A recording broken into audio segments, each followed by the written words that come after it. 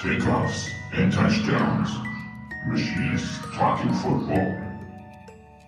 Hello, welcome to Takeoffs and Touchdowns, Machinists Talking Football. This is episode number 8 for the 2023-2024 NFL season. I'm Kevin, and I'm here with Keith and Wade. How you guys doing?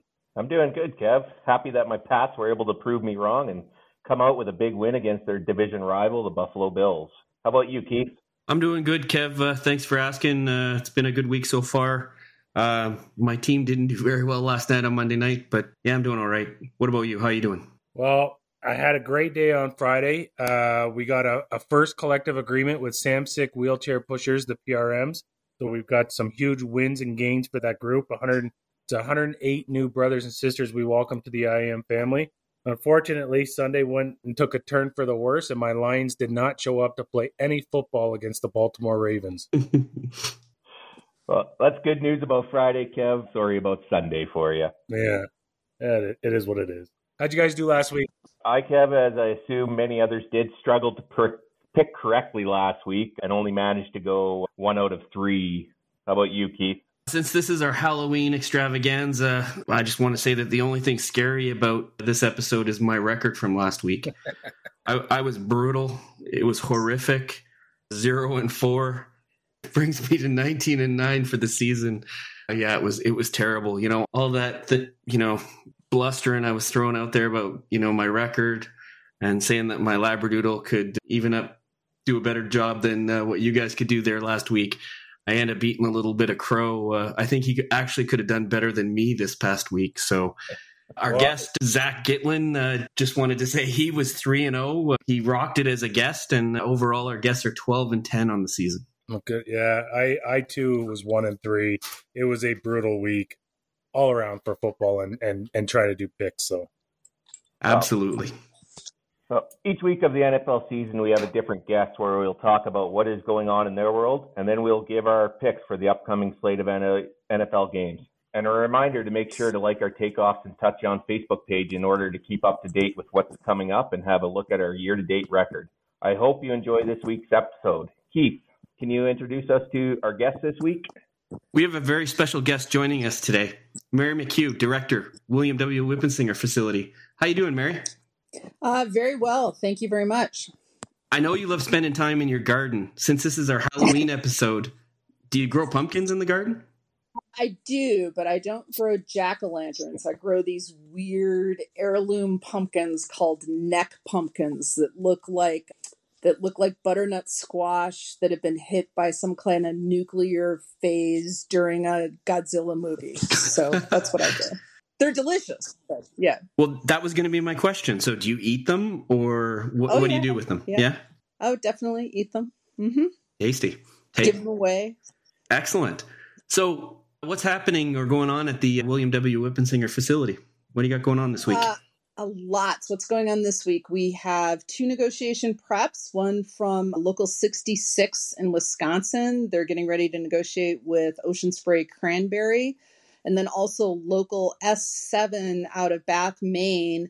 That's the smaller planner unit at the shipyard there. And they're getting ready to go into negotiations with Bath Iron Works in March of next year, I believe. We have a transportation critical incident response course. We have a really big Leadership 1 class. And if I'm not mistaken, it's the last Leadership 1 class of the year. I enjoyed doing some labor history with them the other day. And then we also have a couple of different meetings going on, planning meetings for different districts and sectors of the union. So lots going on. Every week between now and the end of the year is booked full. Lots of activity. Kevin, actually, you're bringing one of your Samsic groups in soon, right? Yes, we're bringing the Samsic ramp along with Montreal's Samsic ramp. Right. You and Peter. Great. Good. Looking forward to that. We are too. That's awesome to hear, Mary. Being based out of Maryland, do you have an allegiance to the Baltimore Ravens or do you have a different favorite NFL team? We were talking about this a little bit beforehand. I was raised in Minnesota where I was taught to drink purple. But honestly, sort of as an increasingly late middle-aged adult, I just have lost interest in the NFL. I respect the sport. I think football is a great game, Yeah, the league itself just doesn't interest me much anymore. I'm just sitting here watching alerts coming up. I'm very disappointed to see that Philadelphia just scored another run in the NLCS. So I'm more of a baseball fan. Well, it is America's pastime, so we can't fault you for that. As our past listeners know, we are running a pool through Office Pools, and we'll be donating a portion of the proceeds to the Guide Dogs of America. We wanted to put our NFL knowledge to the test, so each week we'll be picking games on a rotation. And this week, Keith will have the first 4 games, followed by Mary, then myself, and Kevin will have the last 4 games. Keith, you are up. All right, the first game I got is the Tampa Bay Bucks versus the Bills. Everybody knows I'm in Toronto, and it's supposed to be that I'm Bills Mafia. I'm going to be honest with you, the Bills are the biggest choke artists in the NFL. Some weeks they're good. Some weeks they're okay. I think this week they're going to come to play, and they're going to play to their expectations that are out there. So I'm going to take the Bills at the -8.5. Next game I've got is LA Rams versus Dallas Cowboys. Dallas Cowboys are 4-2, and the Rams are 3-4. Dallas is favored by 6.5. Everybody knows that I'm not a real fan of the Dallas Cowboys, but in saying this, the Dallas Cowboys defense is pretty strong. I'm going to take Dallas at home in the points. It kills me to do it. Next game I got is Minnesota at Green Bay. Minnesota's 3-4. Green Bay's 2-4. Green Bay's currently favored by 0.5 point. Minnesota looked pretty good against the 49ers on Monday night, coming off a loss. They're starting to come around. I'm going to take Minnie in this one and the 0.5 point. Last game I've got is Atlanta at 4-3 against Tennessee at 2-4. Atlanta's favored by 2.5.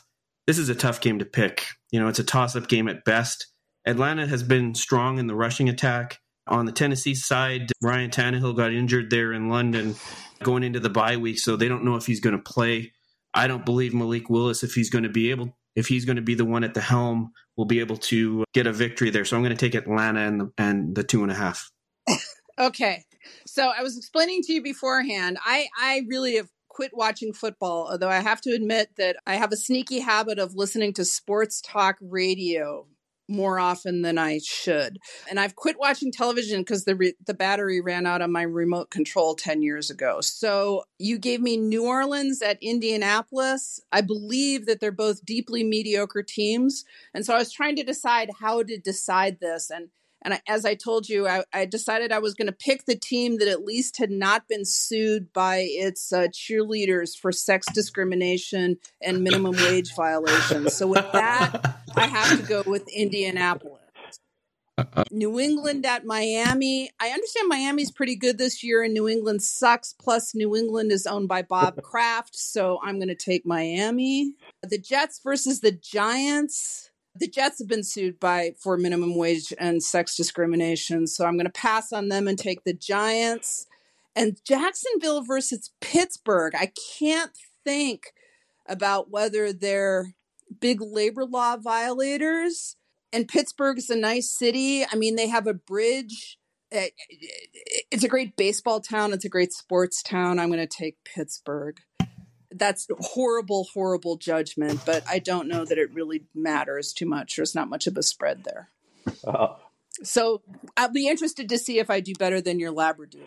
Well, thank you. Or your Goldendoodle. You'll definitely be better than Leo the Labradoodle. That's for sure.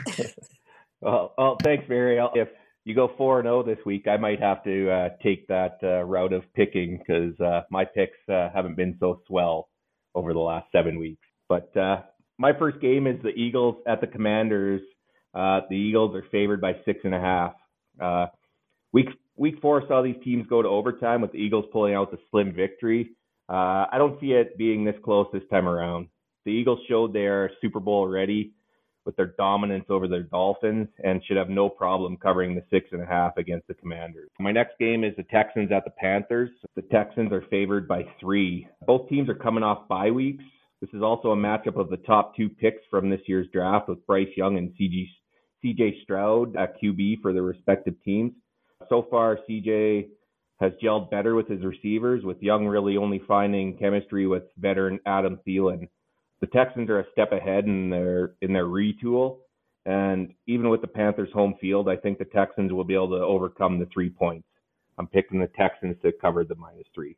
My next game is the Browns at the Seahawks. The Seahawks are favored by 2.5. The question for this game is the status of Browns QB Deshaun Watson. Not that he has been stellar this year regardless. That being said, the Seahawks find ways to win behind Geno Smith and Kenny Walker III. Whether it's pretty or ugly, they seem to pull out a victory.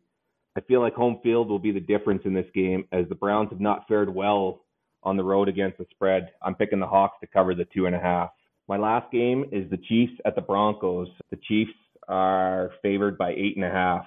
The Chiefs are 6-1, but the KC Swifts are unbeaten. The Chiefs have steadily improved since their opening night loss to the Lions. Mahomes and Kelsey are warming up, and the KCD looks strong as ever. The Broncos managed a home win against a terrible Packers team, but I feel they won't have an answer for the Chiefs, and see no issue with the Chiefs covering the 8.5. And that's my 4 games. All right, that means I'm up next. The first game I got is Baltimore and Arizona. Listen, since the London game, it seems like Baltimore's cleaned up their act. Lamar Jackson seems to have that offense rolling. Their defense played an absolute stellar game against my Lions, holding them to 1 score. Baltimore favored by 8.5. I'm going to take that all day against Arizona. It was just a struggling team with Connor out. He's been just going downhill since he started the opening game, so Baltimore all the way. Second game I have is Cincy versus San Francisco. San Fran's favored by 5.5. This one's scary. San Fran has not showed up to play a game in the last 2 weeks at all, turning the ball over. Brock Purdy seems to be somewhat in a bit of a slump. It's a scary game all around. But that being said, Cincy's that team that I just have zero confidence in this season. I expect Kyle Shanahan to have his team in tip-top shape for this week's game, so I'm going to take San Fran to cover the 5.5. The next game I have Chicago against the LA Chargers. Chargers are favored by 8.5. Chicago in the last couple of weeks have played some okay football. And just for that reason alone, I'm going to take Chicago to cover the 8.5 spread. They won't win the game, but I'm going to take them to cover the spread. In the last game, Monday night, we have the Las Vegas Raiders visiting my Detroit Lions. Detroit favored by 7.5. I'm shocked, especially since they didn't show up to play last Sunday.